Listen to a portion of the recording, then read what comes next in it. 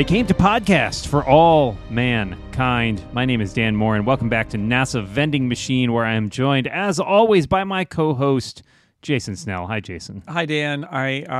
If they keep digging around on Mars, do you think they might find a vending machine down there, like left by ancient astronauts or something? I worry they might dig too deep.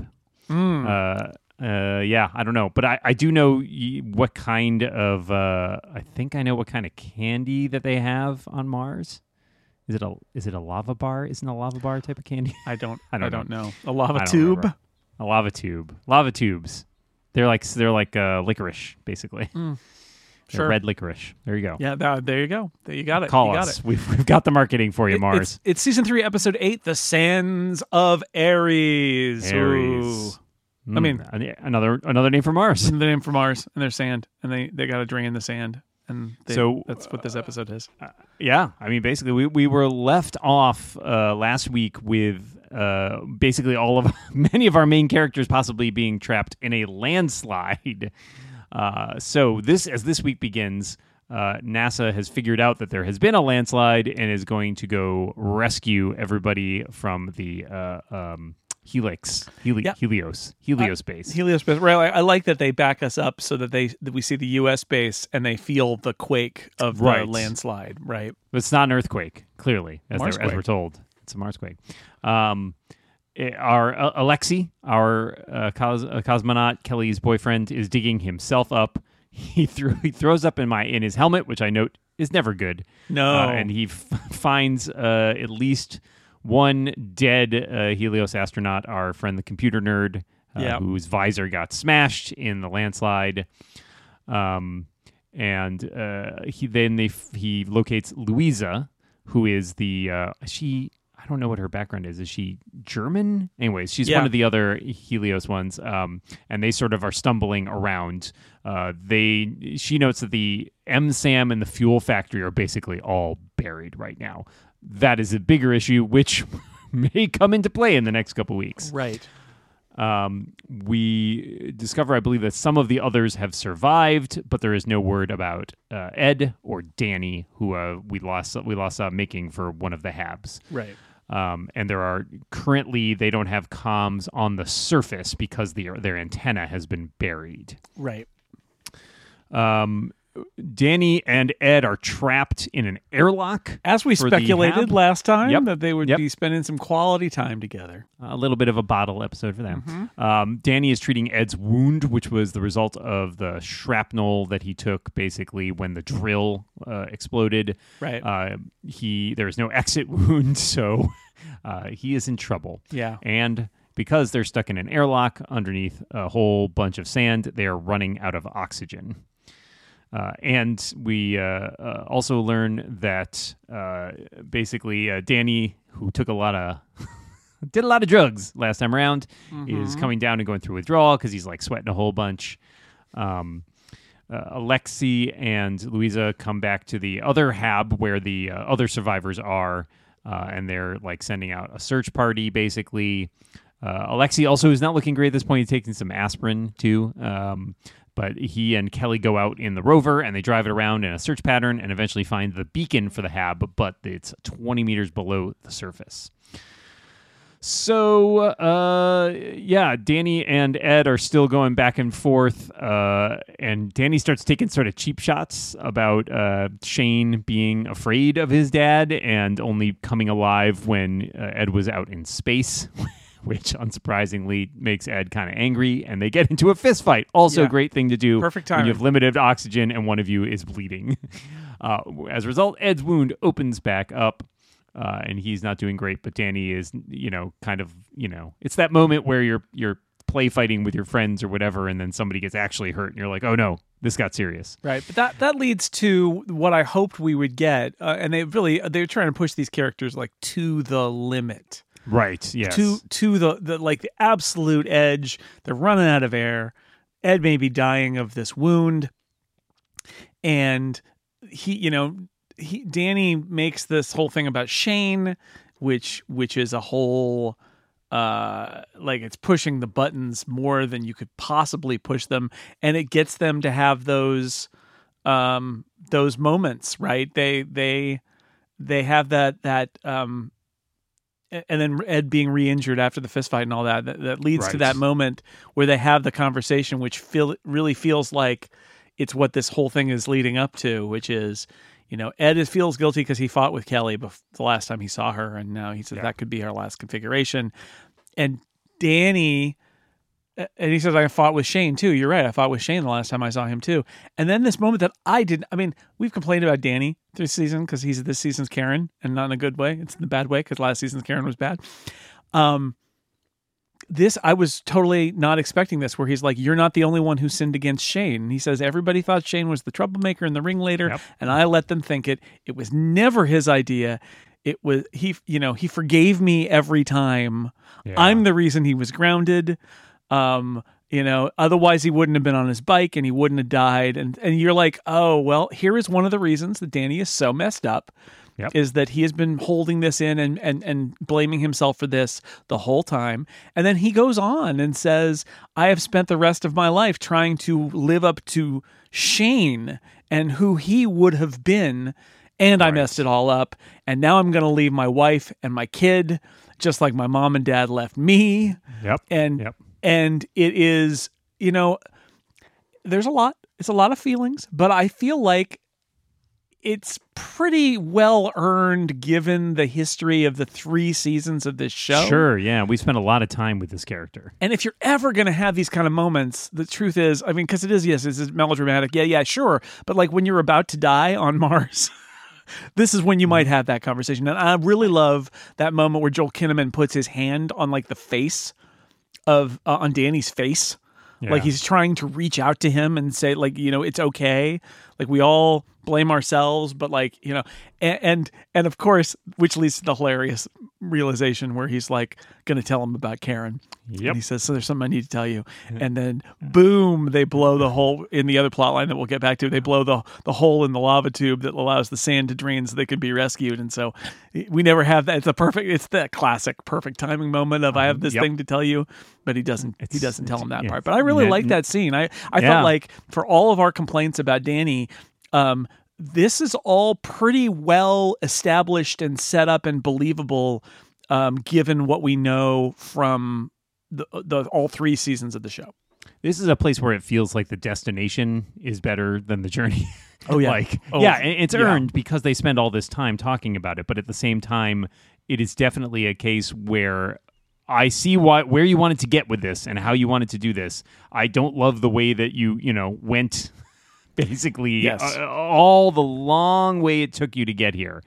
But I appreciate what you were shooting for at the end of this, which is trying to bring these 2 characters together. And they have this extremely complex relationship, right? I mean, not only, do we have the revelations about Danny and Shane in this episode, but, the 2 of them, Ed's son died, Danny's parents died, so they have this complex pseudo father-son relationship going on. It really is almost, I made a joke about this earlier in the season, I think, but it's basically Oedipal, right? It is Oedipus. It is literally it really Oedipus. Is. Yeah, so he sleeps with his sort of surrogate mother, and he almost kills his surrogate father. Yeah. And the question is, are they going to sort of get out of this alive? In our last bit here, and we'll sort of talk about this when the plot lines dovetail a bit more, but Ed and Danny do make it out, and the Russian doctor does surgery on Ed and removes the shrapnel, and it seems like he is going to recover.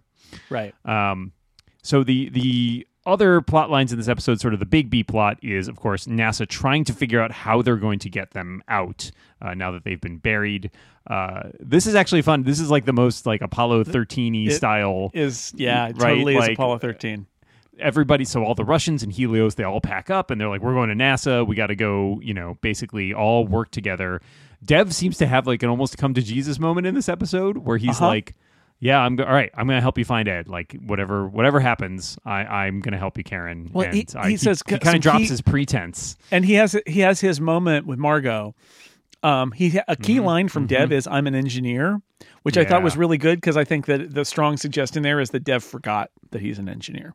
He became a billionaire. A visionary, Visionary, right, when he's actually an engineer, and that's what he's good at, and maybe he needs to get back to what made him so successful and back to basics. But I also really like the idea that, like, because Dev has been kind of a villain, not not a lot, but a little bit, right? He's been misguided. And he walks out on the meeting and he's sitting in the observation area behind mission control, which is a real thing. Great shot of him sitting there from behind where he's looking out on it and he's in the center of the screen. It's a really nice bit of framing there. Yeah, so it's a it is a real place. I've been in that space in real life. It's cool. And he's sitting there staring out and he's alone, and Margot is, and again, this is coded as very much like, get your head in the game, you jerk. Right? And yet that's not what it is, right? Like Dev he says, I sometimes do my best thinking alone. And you get the sense like he's really trying to figure this out. And he is trying to embrace the fact that he is an engineer. He's a very smart person, and he's going to try, and he has, basically vowed to solve this problem himself. And he's taken this burden on, and he is working the problem in his own head. And as somebody who has a different style of working myself, like I'm one of those people who would often be like somebody's in a classroom, somebody's lecturing about something like in college, and I'm just sort of like staring at the ceiling. And they're like, are you not paying attention? And it's like, no, that's not it. I am paying attention. Yeah. I'm just not looking at you, right? This reminded me of that a little bit. Like he's doing his own thing. And I like this. I like this for Dev. Like it's like Dev is re-engaging here. And what's interesting about it, too, is that by putting it through the lens of Margot, who we also know is somebody who doesn't work well with other people, like, they have a lot in common as we go through this scene, right? Like, Dev talks about his dad having helped build rocket parts, and then when the Apollo 23 blew up, lost his job because they basically were like, well, we need all new suppliers and need to revamp everything, and ended up, like, driving a cab. And it kind of echoes Margot, talking about her, her relationship with Von Braun, and like she also was sort of grew up in this industry, and she obviously came up through being, basically an engineer, and all of this. They have a lot more in common as characters, I think, and this is what this scene is about: is them sort of realizing how to relate to each other, people who are nominally rivals, but are really in some ways more similar than different. And I thought she's despite all her problems, and we'll get into some of those too. She is very similar to him, so she's a great lens through which to see Dev. But Dev comes up with the idea of essentially, instead of trying to dig him out, which we don't have time to do. By the time we do it, they'll run out of air. He suggests there's a lava tube below the hab. They should essentially set off a bomb. Yeah. And I love that scene because there's a scene where all these people are asking questions, and Dev's like, these are engineering problems, and we are engineers. Like that to me was the great moment of being like, everything else that once we, this is dangerous, but we can use the math to figure out where do we put it, how big an explosion does it need to be, et cetera, et cetera, et cetera. I thought that was just a real fun scene where it's like, let's just do it. Let's crunch the numbers. Yeah, and it's like, oh, we need to be careful. And this is one of those things too where it's like NASA versus the kind of the wild Helios culture, where it's like, oh, what are you talking about? We can't do explosions. And it's like, this is how we save them. So we're going to do it. And I'm like, okay, I guess this is what's going to happen. Yeah. Your other option is Dev's sitting there being Dev. Letting them suffocate. Is that a better option? Yeah, and you're right. These are engineering problems, and we are engineers is such a great moment.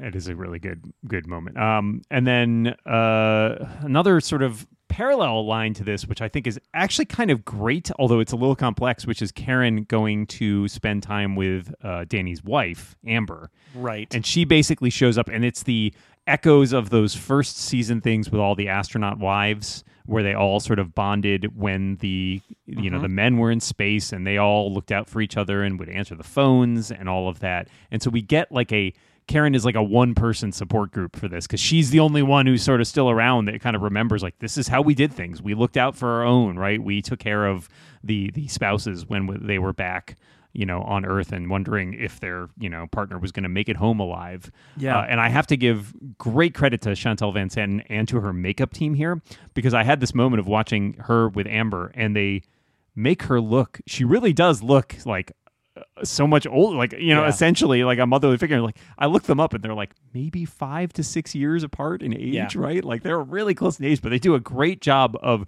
not just her look and looking older, but her whole manner of like, I've been through this before, and I'm going to be sort of here for you and watch out for you. I think she does a fantastic job in this episode. I agree. This is one of the ways in which this idea of it being kind of a saga over many decades, they have this challenge because they have to age the actors down and then up. But they do a good job here. They're really trying hard to the point where I think you have to go with it. But I think Chantal Vincent does a very good job here, and you're right. Yeah. The makeup people do it too. It's a good scene. I like that Jimmy is buzzing around too, and it's sort of like Jimmy is also messed up. He is in with the conspiracy theorists and all of that, but it also is the trauma of losing his parents, right? That's what's going on here. And now his brother may be lost as well, and he's yelling at the ads for alternate universe Viagra, and all of that. But and it turns it's Karen, and then Karen gets to be motherly to them, and like, we're gonna make dinner, and she's showing Danny's wife the ropes of being an astronaut's wife. Right. But here's what you do. And then in the end you get that where you get that they're okay, and Jimmy is there too, and it's I like the whole thing, and I like that it is not just Danny's wife, but it's also Jimmy, because you sort of see because Jimmy's always been, like you said, I think maybe last time, Jimmy's always been kind of like on the fence about, like, he keeps thinking like, oh, this isn't, conspiracy. And he's like, oh, I don't know. And like, This is one of those moments where I like that they're kind of like pulling him back in a little bit, where you get to see him. He does really come around, I think, at the end there, because he accuses Karen at the beginning of being like, oh, you're just telling us the same fake news that's on the TV or whatever. And she doesn't, to her credit, doesn't really like engage or try to talk him out of it. She's just like, okay, well, I'm going to go do this thing that's actually important, and you can go do whatever you need to do. But that, like you said, when it comes at the end and they find out that they're alive, his relief is palpable and genuine, right? Like that, yes, he thought about conspiracies and whatever, but like, because you can see in the way that he expresses himself that his conviction is, my brother's already dead. They just haven't told us, right? They're just lying about it. They're just lying about it. They come up with a story. Yeah, and when it's alive, when it turns out that Danny's alive, he's, I think, shocked, essentially, that it's like, oh, wait, like, that sort of wipes away a lot of this. Something good happened in space? Yes, that doesn't seem right. So, I guess takes us to the kind of key scene in that whole plot line, which is Jimmy confronts Karen about her and Danny. Yeah. And she tries to deny it, and he says, don't bother denying it, and she looks really upset. And I wrote in my notes, she could really use one of those goo balls about now. But there's no goo balls to be had. And, okay, this is the show. It's almost like the show is having a dialogue with itself or with us about last season a little bit, because Karen says, I was angry and I wanted to do something that was wrong. And he says, oh yeah, but why Danny? And her answer is, because I trusted him, basically not tell anybody. And let's hear it for Jimmy. Jimmy says, no, you used him. Yeah. Just like everybody else used him, which, given what we see with Danny saying, I'm just trying to live up to being Shane, it's like Danny was also on this path himself, right? Like everybody was using Danny to do things that Danny didn't want to do, including Danny.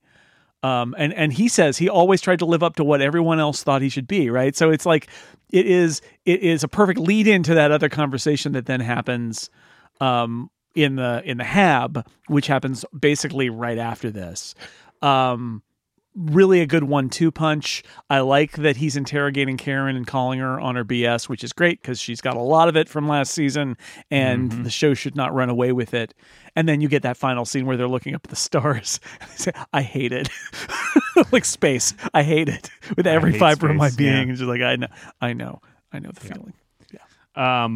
Our other plot lines include, we still, towards the beginning of the show, we have Ellen, who's gone to visit Pam. Yeah. We get 2 scenes with Ellen in this episode. Some kind of great scenes, because first of all, Ellen and Pam, and basically Ellen, gets Pam to come clean and say, you lied to me about why you left.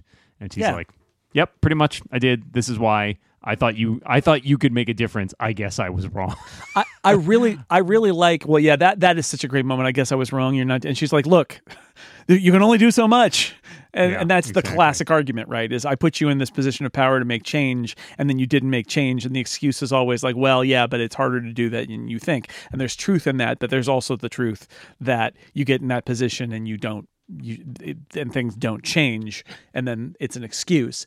But what I really like, and again, the thing I didn't expect in this scene, is when, it could be like Pam kind of weepily answering Ellen and being like, I did love you, but I had to do this because you had so much, I didn't want to hold you back. And that's not what she sort of says that, but then she says, it wouldn't last. We could have this life, and I've thought about it, and you've thought about it. What would our life have been like? But it wouldn't last because it would eat at you that you could be doing more. And I am not interested in pretending that we could do this and then have it all fall apart because you wanted more. And I really like that, because I think that it's a much more complex and also a truthful kind of idea, that it's not like I just did it for you. It's like I also did it for me, because you would not be able to stay happy, because you knew you could run NASA or be the president of the United States. And, unsaid here, I think, is blame me. You would resent me. Yeah, exactly. Yeah, and we wouldn't be together in the end. So what did I give up? I gave up some happiness that would then end. So maybe I should just let you go, which is what I did. I like that scene a lot. Love Pam. Yeah, and this is echoed later on as basically Ellen goes back and Larry's giving her a hard time for like, where you been? Like you just disappeared, and she's like, oh, the Secret Service was with me. Don't worry about it. And then she confesses to going to see Pam, and Larry's like, what's wrong with you? Are you nuts? And she's like, really? You're the one who's gonna lecture me about this? Yeah. Also, the response is, are you out of your mind? And she says, close to it. Yep. And then, with a really great moment at the end where, like, the people are coming in to essentially brief them about what's going on. Yeah. And she's like, Larry, you give us the room? Give us the room. And Larry is shut out. Larry has lost his access. So yeah. Driving a wedge between the two of them, which will be an interesting thing to see exactly how that plays out. Yeah, I love that. Give us the room is great. Little historical note. It's the VP and the NASA administrator, who is Dick Truly, a real astronaut who flew shuttle missions.